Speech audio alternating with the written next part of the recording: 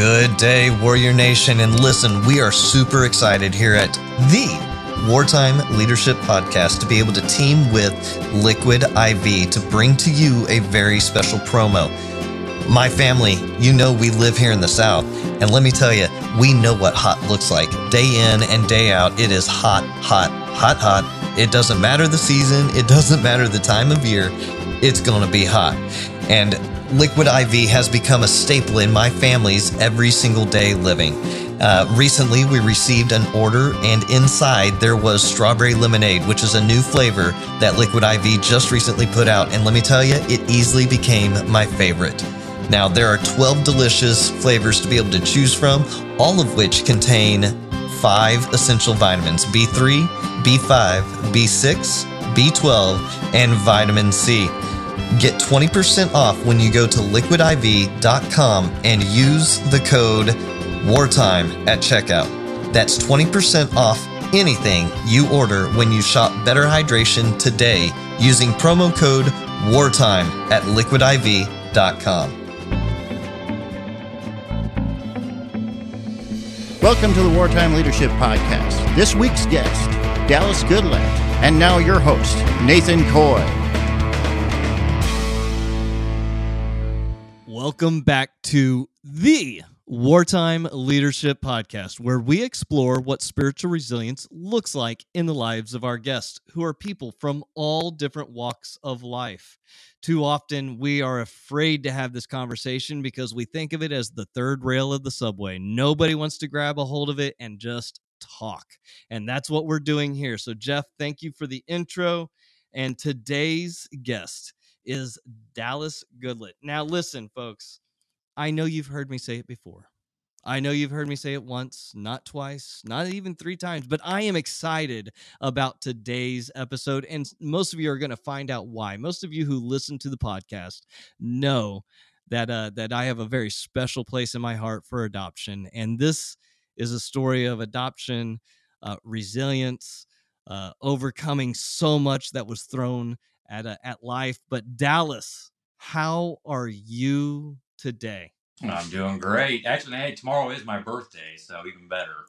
Hey, you know what? Day.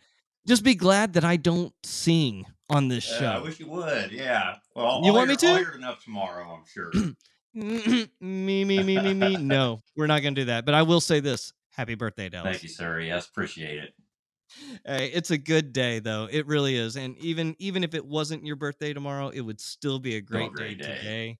Dallas and I had a little short conversation coming into this, and he understands a little bit about why this is a special topic for me.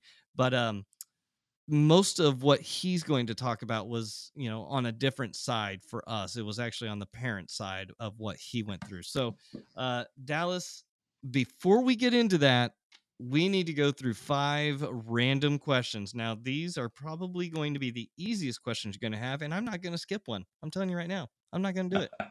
You're going to have to answer them all. What is your favorite color and why? I would say green. Green because I'm a nature lover. So just trees, plant life, anything that's living, green. I'd say, yeah, green's my favorite color for that reason. So you like to go on hikes? Love hiking, yep. I lived in Colorado for 4 years, so yeah, big time hiker. Oh yes, absolutely. So I spent a lot of time in Breckenridge and some of those spaces. So beautiful. I understand that.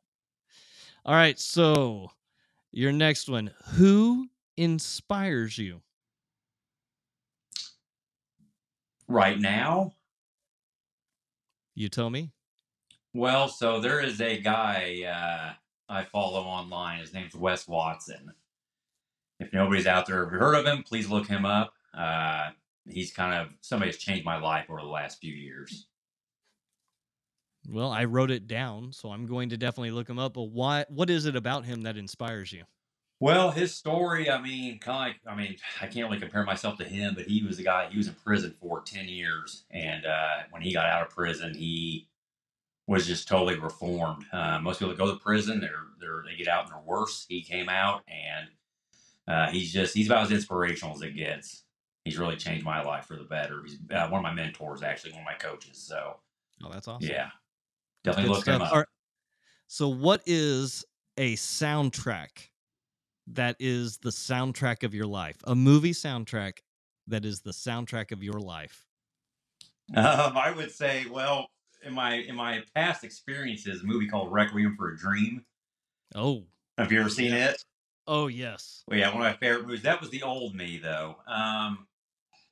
Yeah, I don't know with these days, but yeah, that movie I used to watch a lot. But I'd probably say that was in my wilder times before I kind of healed myself. But Yeah. yeah, I'm not really a big movie watcher anymore. I read a lot of books. Yeah. Well, I mean, I have to think now. Actually, now I'm going to have to think because that's the first time that question's ever come up, and now I'm going to have to actually come up with my answer for it. It's So, a great question. yeah, these all are pretty good. So, I told you that you have to listen to the entirety of the question. So, thank you so far, Dallas, for actually following that direction. What is a misconception others have about you? I could say sometimes people think I'm arrogant to a degree because I mean, it's more shyness. Mm. It takes me a lot to be open to people, I guess. And once I am, I'm really open. But I'm just, I guess I'm not the most outgoing right off the bat. So some people could mistake that as standoffish or arrogant, which couldn't be I any further mean, from the truth. I promise. well, and I mean, even in the short time that you and I've been talking, I wouldn't say that. Yeah.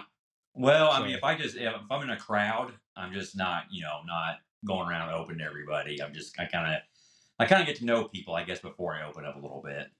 yeah. Well, and that's a good journey of life because, I've been trying to tell my son, not everybody is your friend. Right. You don't have to refer to it as my friend Billy. What's Billy's last name? I don't know. Yeah. I don't know if he's so much your best friend. So you might want to watch that, bud. So Dallas, already good stuff, man. We're already learning a lot because of the answers that you've been given. But how about if you take us on a journey? Take us through your background. Kind of take us back as far as you want to go, and just bring us up to the current. Yeah. I mean, you kind of just delve into my story here then. Absolutely. Yeah. Okay. Well, and here's how I kind of tell people I break my life up into 5 chapters. Um, Chapter one, I would say, was when I found out I was adopted. I was 5 years old. And I was sitting on my mom's lap. I remember like it was yesterday. She was at her piano. I'm sitting there with her, and she explains that that I was adopted. So at that age, at that moment, I had already kind of felt like I guess you probably say something's wrong with me. I felt different. I felt unique. I just kind of felt like special in a way. I mean, it was a mixed bag of things, but I didn't really feel like I fit in. Um, and I don't ever want to say the words, I felt like I didn't have a real family. But at that time, I was 5 years old, and I guess I kind of did feel that way. Um, so yeah, from and I had a great childhood too. Parents that adopted me were very loving, very caring. Grew up in church, thank God. So I always had church values instilled in me. But yeah, I just never really felt like I fit in, and there was a lot of anger issues that came with that, a lot of shame, a lot of embarrassment. Growing up, kids found out, I was adopted, and they tease you and whatnot. So yeah, I had a lot of anger growing up. So, but there was a duality to that too. Like I say, there was a lot of anger, but I thank God to this day that I was adopted into a very loving, family-oriented home because that could have went worse or in a different direction, and who knows where I'd have been at. So, I do thank God. While I didn't have the best mindset at that young age, I was surrounded by love and caring. So, Now, how old were you when you were adopted? um, so I was born to my birth mother, and then around 2 months old, I was basically, from what I understood, taken from her by the state because she was kind of deemed mentally unstable to take care of me. I found out later she was in a mental institution. Um, so I had a set of foster parents take me in, from that 2-month age up until I was about 2. And then my parents I've had now that I've never known any different, and it's another thing I'm thankful for. From the earliest memories ever, I had my parents I have now. So basically, by the time I was 2, I had been through 3 sets of families. So, and so then comes chapter 2 of your life. Yeah, I'll tell you, in chapter 1, high school, started drinking a little bit, started smoking pot, fighting all the time, fist fights. I played sports and everything. So I had an athletic background, but again, that anger was still there. So chapter 2 is kind of where things go off the rails. And how that happened was I was 19 years old and I was working at a Kmart, of all places. You remember Kmart's? Mm-hmm. I don't think they're around anymore, but I was working at a Kmart. I wasn't in college. I was kind of drifting through life. And who I had thought was my birth mother had come in and gave me her phone number. Now, give you a little bit of background. The family I thought were my birth parents and birth family, I would see these people I used to wrestle, and I would see them at wrestling tournaments all the time. So who I grew up believing were my biological brothers, I see them 10 feet away at these wrestling tournaments. But I had so much anger and resentment inside of me, I didn't want to talk to them. I didn't want nothing to do with them. So yeah, who I thought was my birth mother came into the Kmart and gave me her phone number. And I crumpled it up, put it in my pocket. And I went home that day and I was talking to my dad and I told him, I said, "Hey Dad, her name is Beth." And I said, "Yeah, Beth came in and gave me her phone number today." And I'm like, I don't want to talk to her or anything to do with her.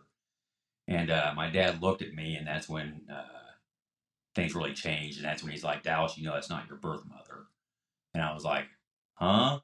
And I tell people this, the only way I can explain this is like if somebody steps on a landmine and their body just blows to pieces, that's how I felt what happened to my ego, my mind, everything about me just kind of exploded. And at that time, I didn't really have any at least I thought I knew who my birth parents were. And when I found that out, I felt like I didn't know nothing.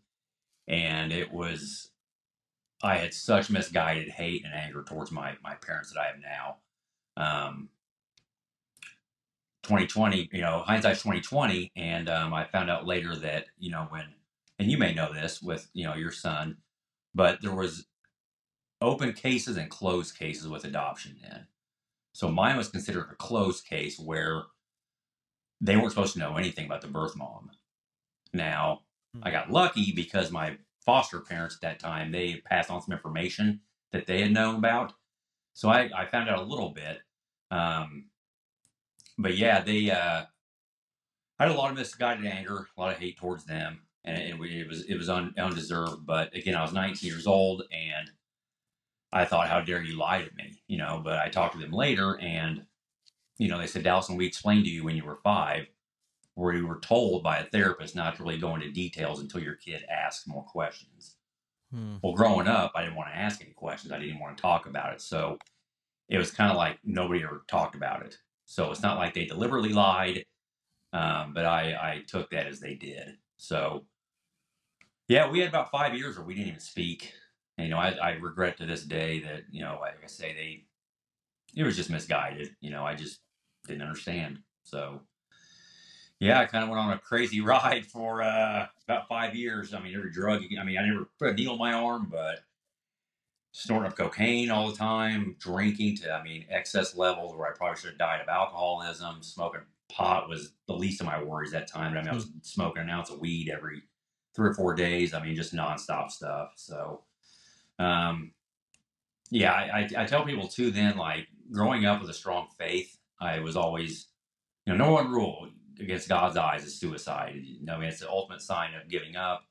And, God gives us this life to live, and that's the ultimate sign, too, of disrespect, I feel like.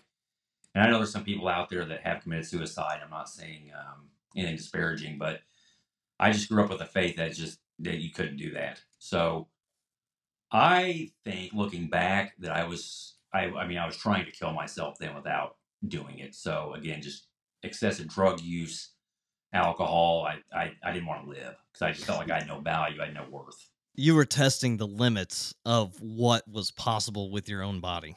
Oh yeah, I mean, I had times where doing cocaine, I felt like my heart was ready to explode, and most people probably would have stopped and never did it again. I just did more because I was like, let's just get, if we're gonna do this, let's just get it over with. So, yeah, it was quite a 5-year experience. I can't, I say I can't imagine. I don't want to imagine, my own son doing that to me. He came into the system later in life, right? Like he came in later knowing that he wasn't our son, right? I mean, he was older. So for me, it seems like it would be, but I can also see from the perspective of you looking at it going, well, why didn't you tell me everything that you knew? All right. Well, and I felt that way, but like I say, after I got kind of the courage to talk to them, they explained it, and I give everybody the benefit of the doubt, something I never was good at, but I am at now. So everything to me is about intentions, and I knew their intentions weren't to lie to me, to hurt me. It was just they thought they were doing the best they could, not confuse a 5-year-old, and I get it. But yeah, at the time, I didn't get it. Yeah. It was like you kind of like, how dare you lie to me? And that wasn't the case. So all about forgiveness, forgiveness, and like I say, give people the benefit of the doubt, and it's all about intentions. So yeah, it was like I say, it was like a 5-year period where, like, I'll tell you, since then, I mean, I'll get to that chapter 3 here in a minute, but I mean, we haven't even gotten an argument in almost 20 years. So wow, yeah, we got the best relationship you could ask for now, but took a lot of growing on my part, a lot of self-reflection rather than looking at them, what they could have done different. I looked at myself and how I could have done things different. Now, when you were wrestling, because I was a wrestler, right? I wrestled a good portion of my life. I'm 43 now, and I wrestled almost half of it at this point. Was there a way of getting rid of anger on the mat, like being, just you and that other person? Oh, for sure. Yeah, for sure. And that was probably a detriment to my career because, yeah, I was like football too. I would go in like a maniac. I wasn't very calculated. You could say that. You could see it. Yeah. Well, I mean, I won a lot of matches going in there like a wild man, but like I say, there was times I probably could have been a little more poised and collected, and we did a little bit better. But I had a good wrestling career for sure. Yeah. Well, we've actually gotten our son into Taekwondo. That's good. And so he is actually, now he's a black belt recommended, which is great, so for 2 years he's been pursuing this, but it was such a help because of the fact that we were looking for ways to be able to redirect his anger or redirect what he was going through in the moment, even if it was, anger towards us. We would still take him to the I don't even know what it's called, dojo or the school. We would take him to the school and we'd be like, okay, you're going to do this. And I have to tell you that it's those types of, arts that really allow the anger to be thrown, especially ones like Taekwondo, karate, stuff like that, where it's very, systematic of how you go through the motions. And in wrestling, it's, you just throw the guy around and you pin him, like you throw banana splits or you throw a cradle or Floyd flop, something like that. You throw what's given to you. In Taekwondo and the others, it really helps to kind of formulate that into a, here's my anger, I'm taking it and I'm redirecting it in this way. And so we have found a lot of success with that with him. So I'm glad to hear that even, on the wrestling mat, coming off of that was a big deal for you. Yeah. Yeah, I wish it had been more popular back when I was a kid, like MMA, jiu-jitsu, some of that stuff. I probably would have done it back then. Because, yeah, you're exactly right. It's a little more controlled, I feel like. Yeah, I look like the Hoist Gracies, right? Like UFC. Like, look at Hoist Gracie, look at the entire Gracie family doing Brazilian Jiu-Jitsu, and just, you watch them move and stuff. And now with mixed martial arts, it looks completely different than when you and I were younger. It's like, oh my goodness, that is not what I was expecting. Yeah. But well, good stuff. So you found out that she wasn't your mom. Why did she give you her number? Did you ever like find out why? Well, they always kind of wanted to have some type of relationship. Um, like I say, I'd see them at wrestling tournaments and they'd make eye contact with me, and they never really came up to me much, but I'm sure they just probably wanted some type of relationship. I mean, they loved me and cared about me. They had me. I come to find out later too, there was a dispute between the husband and wife. I guess the husband, I guess my foster dad at the time, he actually wanted to adopt me, and she didn't. So uh, they had a little falling out over that. But yeah, I just look for the goodness in people. I'm just sure she just probably wanted to have some type of, at least say hi or how are you doing. But like I say, I was an asshole. I just didn't want anything to do with her at all. Yeah. So Well, again, it's that redirect of the anger, finding new ways to be able to do that. But in that type of situation, it almost seems like you're kind of caught in the middle of, well, what do I do? right. So, all right, and so then we move out of the anger period, I guess, the angry chapter, and start to move Yes. towards chapter 3. Yeah. So one of the most impactful days of my life is when I had my daughter. But before that, and I'm not advocating any type of drug use for anybody out there, but this is just what worked for me. I was 24 and I took a pretty massive dose of psilocybin mushrooms. And I don't, it just, how I kind of tell people this is, I feel like I went through 20 years of therapy in about 4 hours. I mean, literally, like I sat with a therapist for decades in 4 hours. And every label I had put on myself, every negative label, every negative emotion I had, every ounce of misguided, again, anger towards my parents, blaming them, me being a victim, it all just went away. I mean, like that. Like it was gone. And it's like I didn't have to try. It wasn't like I had to think about it. It was just washed away, completely gone. And then I was replaced with pure love, forgiveness, gratitude. Pretty much every negative emotion got flipped upside down. And yeah, I mean that the old me died that day and was replaced with somebody new. And the whole time, even when I was drinking and doing drugs heavily, and this another thing, I still tried to have self development every day. So I was still reading, I was still writing, I was still praying. I just didn't really, I didn't fall off completely. So there was always this resiliency in me to change for the better, even when I was in those dark stages. So I think it was just God, just like, hey, you've wanted this for so long. Here it is for you. So yeah, it sounds like it was cheaper than therapy too. right, way cheaper. It's about $50 probably compared to 50,000. Yeah, that was a good one. Yeah. So yeah, man. That next day though, I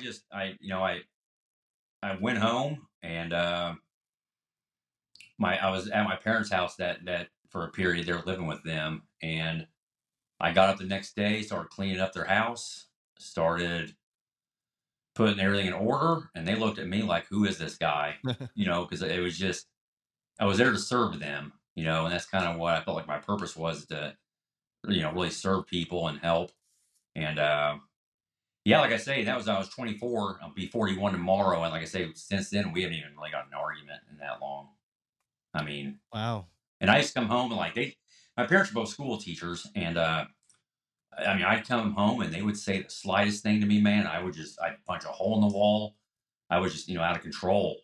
And overnight, literally overnight, it changed. And it's really never been the same since then. So, yeah, I'd say, like I say, besides my daughter being born, that was probably the most impactful day of my life for sure. So what did you have anybody with you when you did this, like to make sure that you were safe or? No, and again, I'm not advocating any of this. I mean, I was that idiot who would drink and drive all the time, but this day, I mean, I'll give you a little background on it. I was at one of my friend's house and I left, and it was on a Sunday, and it was about to be, the sun was about to go down. And of all things, I got lost driving and I ended up in a cemetery of all places. Like, I didn't intentionally go there. It was almost like I was directed there. I don't know. But I ended up at a cemetery, and I've always been a big believer on intuition, instinct, or conscience, God, whatever it is, telling us to do things. I got out of my car and I was walking up a hill where these gravestones were. And as the sun was like going down, that's when all this change occurred. So, like, as that sun crested up over the hill and came down, that's when it just everything changed. Um, so yeah, that's where I was at, and I sat down and cried for a minute, and then I got up and left. And yeah, I mean, I can't even describe the feeling. I don't know. For some, anybody out there that has done psychedelics or whatnot, a lot of people would maybe not, agree to that exact same story, but people have had, profound moments like that where they're completely life changing. So yeah, that's where I ended up at, and then like I say, I sat there and cried for a few minutes, and then got myself together and went home. Wow. And then the other most amazing day of your life was your daughter being born. Yes, So, and that's kind of where.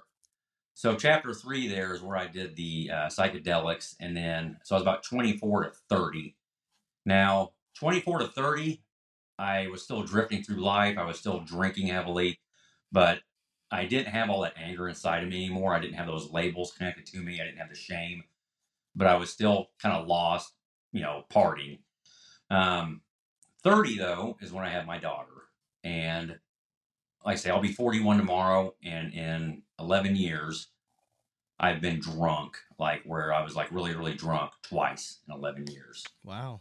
Completely sober now. I don't nothing. I don't do any substances, but that's something I'm really proud of because yeah, I mean, I was that guy where if I didn't drink, my hand would shake. I'd have delirium tremors, severe withdrawals. I mean, there's several times I should have checked into AA. So yeah, when she was born, everything changed. The alcohol pretty much stopped. And then I had a new purpose in life, as the first real blood that I had that I have ever had, at 30 years old. So yeah, I mean, needless to say, I cherish her. And I'm not.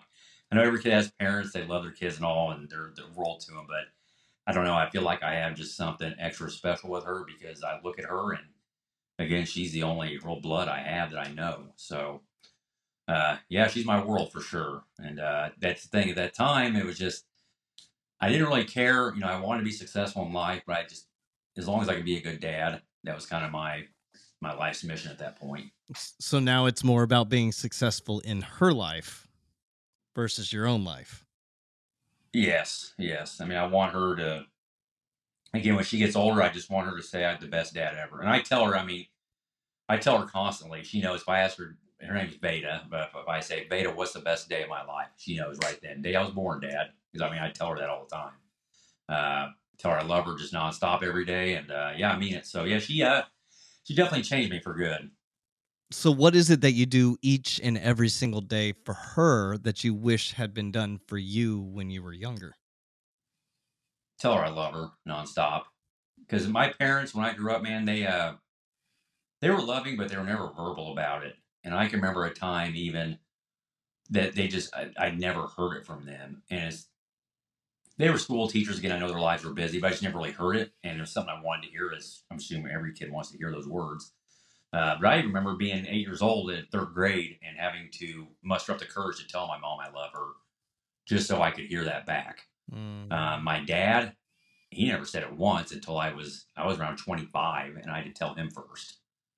Which whatever. But again, to answer your question, it's just so she knows. And I tell her, I'll tell her a dozen times a day how much I love her. So that's something, yeah, I do with her that I wish I'd have had more when I was a kid. Yeah, I think that it's when you come out of adoption, you sometimes are so thirsty for what is out there in that way of love. Like that's kind of what we've experienced in our end is the constant need to hear. But Yeah. to me, it's not a constant need. It's a constant. Well, I think it's a balance between want and need, because you want to hear it coming, but you also need to understand. And people love differently, right? Right. Well, and I can tell you from being adopted, I'm sure, I'm on Instagram and I follow a lot of people who are adopted as well. And there's just this feeling of, I don't know, not having much value, I guess, or worth when you are adopted, because you feel like, how could to your birth parents, like, how could you give me up for adoption? So yeah, you definitely need some validation, I would say, hearing those words, and, make you feel validated and worthwhile for sure. Yeah, and you're right. I think it's that validation of I do in fact belong. I am here. And Hmm. so you actually said that you got bullied a lot for having been adopted. What do you think Hmm. it was about the idea of being adopted? And is it still that bad today, you think, for kids like that? For kids, Mhm. I don't know. Kids are pretty mean. I think it was just being different. Like, I got picked on because of my name, Dallas. Like, I'm an adult. I love my name now. But I think kids, it's just anything that's outside the norm, the conventional ways. I think they just pick on kids. Yeah. Um, and especially being so unique, being adopted, it's not like, if a kid's overweight, he might have 5 other classmates that are overweight too. So now there's a little bit bigger of a pool to pick on. But when you're adopted, you're probably the only one in the classroom that's like that. Yeah. So I think it just gives kids a little bit more of an opportunity, I guess, to get you. Yeah, and I think you're right. I think kids are definitely mean in a lot of ways, but I think it's mostly just simply because they're trying to find where they fit in themselves. Right. Right. So I'm not a child psychologist, so I'm just putting that out there as a I- potential of what could be, right? But I saw it at basic training. I was a military training. I was a drill instructor for a lot 4.5 years. And you see that mentality when you get those 18, 17-year-olds that come in that were maybe picked on a little bit, and then they get into that environment and they're like, okay, well, now I'm bringing it back because, right. you get what I brought. So, uh, Yeah. but it's good. You've hit that time. It's 30 years old. Your daughter is born. Uh, it's got to be a great feeling to be able to invest in her like that. Yeah. I mean, I always wanted to be a parent, at some point. And the older I was getting, the more worried I was. I never would be, but fortunately I was. But yeah, I love teaching her. I love giving her some of the wisdom from dad, because like I say, I don't want to say I've been through everything, and there's people out there way worse than me. But yeah, I just feel like I have a lot to offer her as far as how to live, I guess, and what not to do, Yeah. what to do and what not to do. Yeah, and it's good to be able to have that. Does she know your past? Yeah, she just found out not too long ago, about a year ago. How'd she take it? Kind of confused at first, but I drill it into her head real fast that your grandparents are your grandparents. There's not any, they're not real. It's none of that. There's just no second guessing it. Those are your grandparents. Yeah. So if you could meet your biological parents, would you? At this stage in my life, I don't know, and I don't know if I'm lying to myself or in denial, because I have my own child, and I think there's really no need for it. I don't think about it like I used to. Like, I told you, tomorrow's my birthday. It used to be one of the worst days of my life, or Mhm. of the year. I hated my birthdays because it was just a constant reminder, of how I grew up, or how what had happened to me in my life. But now I don't know. It's like I say, it's not really on the forefront of my mind like it used to be. And again, I don't know if I'm lying to myself. Maybe I am, and I don't know. But I don't feel like it's pressing like it used to be. And that's again because I have my own daughter and my own family now. So yeah, I don't know. If it happened, it happened. And I guess if it didn't, it didn't. Yeah. I don't know. I just always think that maybe if it was a little bit younger, just to find out kind of that medical history stuff, or to Well, and I've been asked about that, and let me tell you, so I look at that as a blessing and a curse. Mm, Curse because yeah, it would be nice to know my medical history for sure, but I also look at it, and my life, everything in my life is about perspective. So I look at that as I feel like so many people know their family history, and they can use that as a crutch, or they can use that as an excuse. Like, my mom had diabetes, so I'm gonna have diabetes, so I might as well just eat horrible foods because you're gonna have diabetes anyway. What's the point? And then me being such a spiritual person, I don't want to be dark here, or but we're all gonna be dead someday. So I don't really fear death at all. Um, and so if I get someone I'm older, I will. Now, for the sake of my daughter, it might be different, and maybe I would want to know for her sake. But for me, I kind of like the living free part of it. Just I don't know. yeah. It's kind of, to me, it's almost exciting. Other people, it may scare the crap out of them, Mhm. and they wish they knew. But like I say, to me, I know I got a greater life after this temporary life. So, I mean, if I'm disposed to something, then it's the way it is. Hey, Dallas, and just for everybody out there, you are going to die. Everybody is going to die. Some of us know a better chance of how we're going to, but I think that's a great point to bring up. The idea that you don't actually know a lot of your family history. You don't know what kind of diseases ran in them and stuff. And so you don't I think that we get so scared and we start web MDing everything that we have to find out, Hmm. is that going to happen to me? So it is Right. freeing in a large sense. Yeah. It's all about perspective, anything in life. So I just look at it from that perspective, and I don't know, I just feel better about it. And now, what are you doing now? Like, what has your past done for your future? Well, so kind of relate back to the gentleman I mentioned earlier, Wes Watson. He kind of got my wheels spinning here as far as my new purpose in life, and he has a quote where he talks about every man's purpose in life should be who you would admire, be the man that you want to be, and then give that person away to the world. So somebody I would admire is somebody who's sober, somebody who is a great father, um, and that's who I'm becoming. And it's only about a year. I mean, about a year where it's complete sobriety. But yeah, my passion, my goal was to be. I started life coaching a little bit, and I mean that's kind of what I want to get to in the future is just helping other people because I know there's so many people out there that struggle with drugs, alcohol, and I've always had a weight problem too, man. Like you name any vice, I smoked cigarettes too for about 20 years, a pack a day. Oh Quit boy. that. Quit cocaine, marijuana, alcohol, and even vices with food. And people think that's kind of a joke that but food can take over your Hmm. life. And I've had bouts where it's just my weight fluctuates, and you can tell when I get real heavy, it's because I'm not doing good internally. Um, so yeah, I mean, I want to help people in just all aspects of life, and especially kids that are adopted too, because I know they can be confused growing up, and again, I have a lot of that anger and hate, and I just want to help people. So that's what I'm doing now. Now, like I say, I'm only a year into this journey of complete sobriety, but I'm slowly starting to become who somebody I would admire.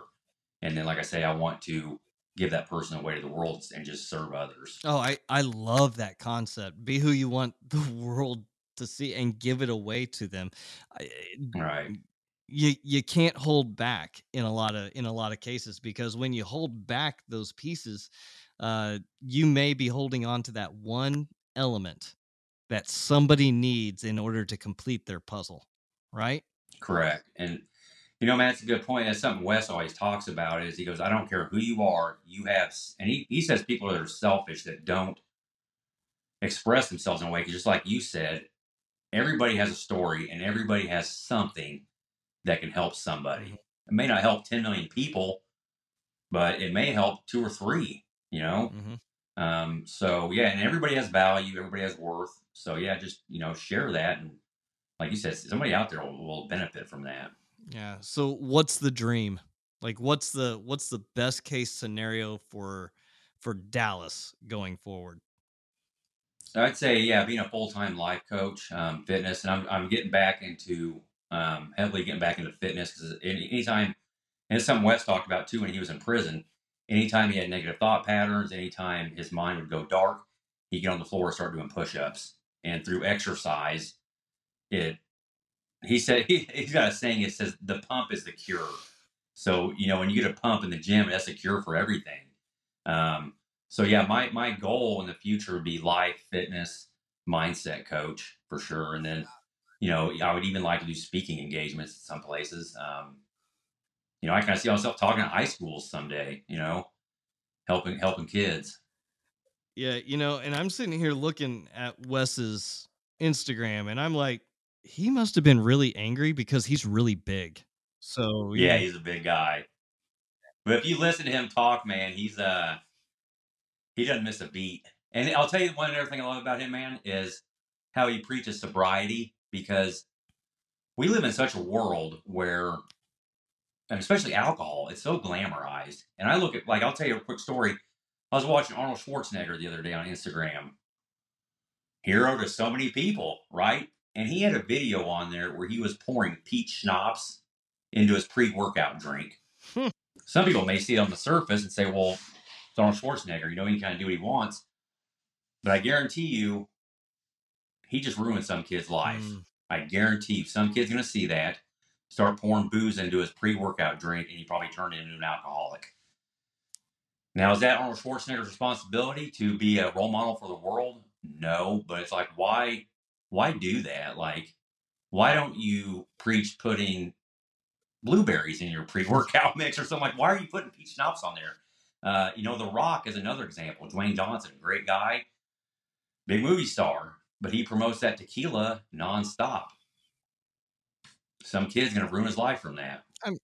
So like I say, one thing I love about Wes is he preaches complete sobriety, so I don't have any regrets. I can tell you that. I had a million regrets waking up drunk and everything else, but I haven't had one single day where I woke up sober and regretted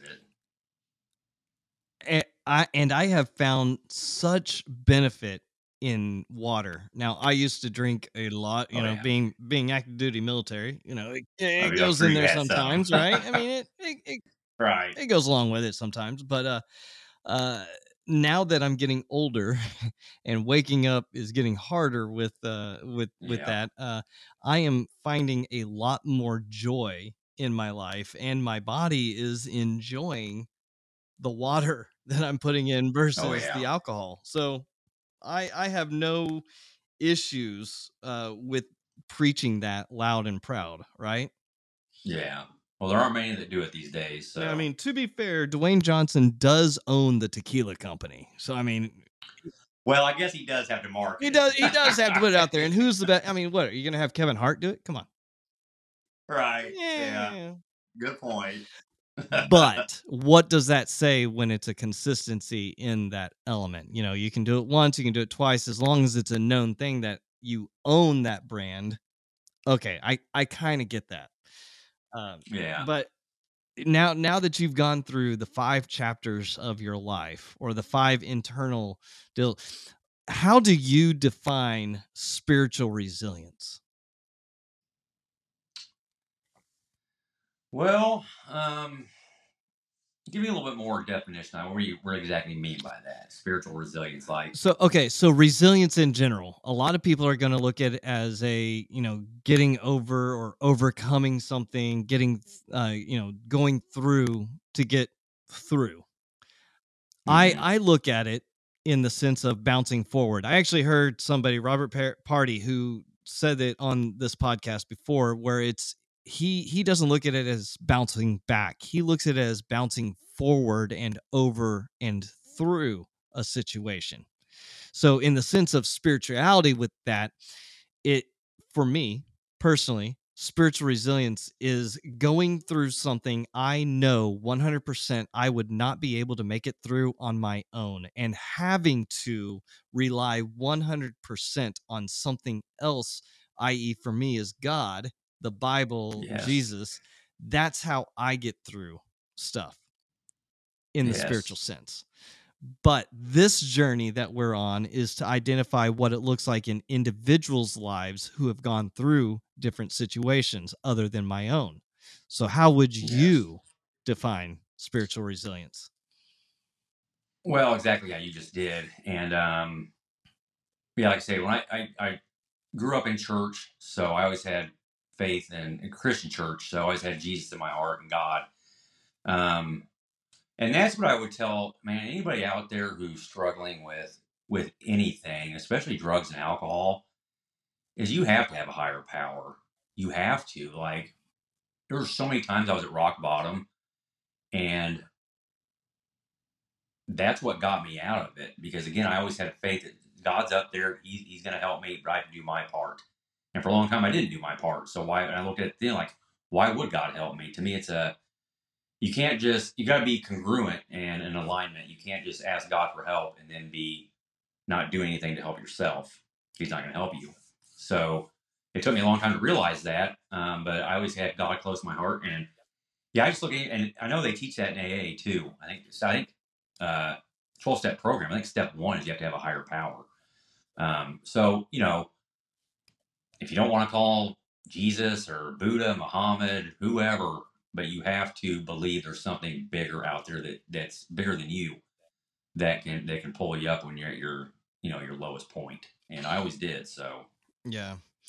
yeah. And that's good, because you do need to think beyond yourself through your own situation of what you're going through. But that's always stuck with me since I had that conversation with Robert, and I talked to him actually quite often on LinkedIn, just bouncing forward, getting beyond and through whatever that situation is, because you don't know what you don't know. And Right. other people are going to not know what they don't know. But if you've already been there and you've already gone through it, you're held to a standard of where you should be helping people come through that. And that's why I love the fact of your life coaching, because you're working with people that have been there. And the niche of adoption, you were very profound when you said identity. A lot of kids don't know their identity as they go through and transition through adoption. And how much Right. more so for the kids who age out. Right. So I think you found your special spot there, Dallas. Thank you. Yeah, I believe so. It's just, I don't really rush things. I'm on God's time. So yeah, I look at it as God knows my intentions. God knows my needs and wants. So I'll just do the right thing and then let it unfold, on his watch. Absolutely. Hey, do you have any final words for our listeners? I would say life is all about perspective, and we know when a man is right in his world, the world will be right. So you have to work on yourself, have a good perspective on life, always give people the benefit of the doubt. No people are born inherently good. That's another thing too, is we can kind of crap on people in society, and you have to I look at everybody as, from birth, everybody's born inherently good. And just the second message I'd say, man, is just don't give up on anything. Don't quit. It's the only way you can fail is quitting. Just keep pressing forward. Have a faith in a higher power. Treat people. I'll tell you, I'll end with this. I kind of live by a few rules. Be somewhat successful in life, but it's, is treat people good, do the right thing at all times, and work hard. And I feel like if you do those things, and life will kind of just work itself out for you. So. All right. Well, there you have it, folks. Dallas, we've been blessed that you've taken the time this evening to just invest into us, to take the time to sit down, have the conversations, the sometimes hard ones to have, but always beneficial. So I would like to send out a very special shout out to my good friend and producer, G. Frazier with 369sounddesigns.com, because you, my friend, have to make me sound good each and every single week. And tonight, you're finishing off an episode for about 3.5 hours of trying to make me sound good. even when the computer doesn't work with me. So we are blessed here by the entire team here at the Wartime Leadership Podcast. Be blessed.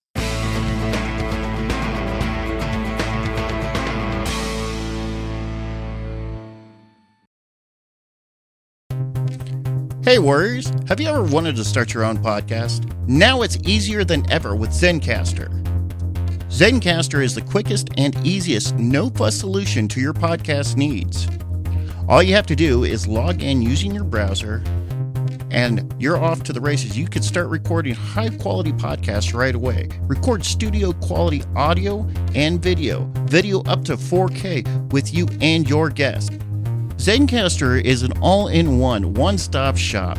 When we first got started, we had to use several platforms. Now with Zencastr, that's a thing of the past. Now, folks, here's the real deal. Go to zencastr.com/pricing and use my code WARTIME, and you'll get 30% off your first month of any Zencastr paid plan. That's right, 30% off. I want you to have the same easy experience I do for all my podcasting and content needs. It's time to share your story.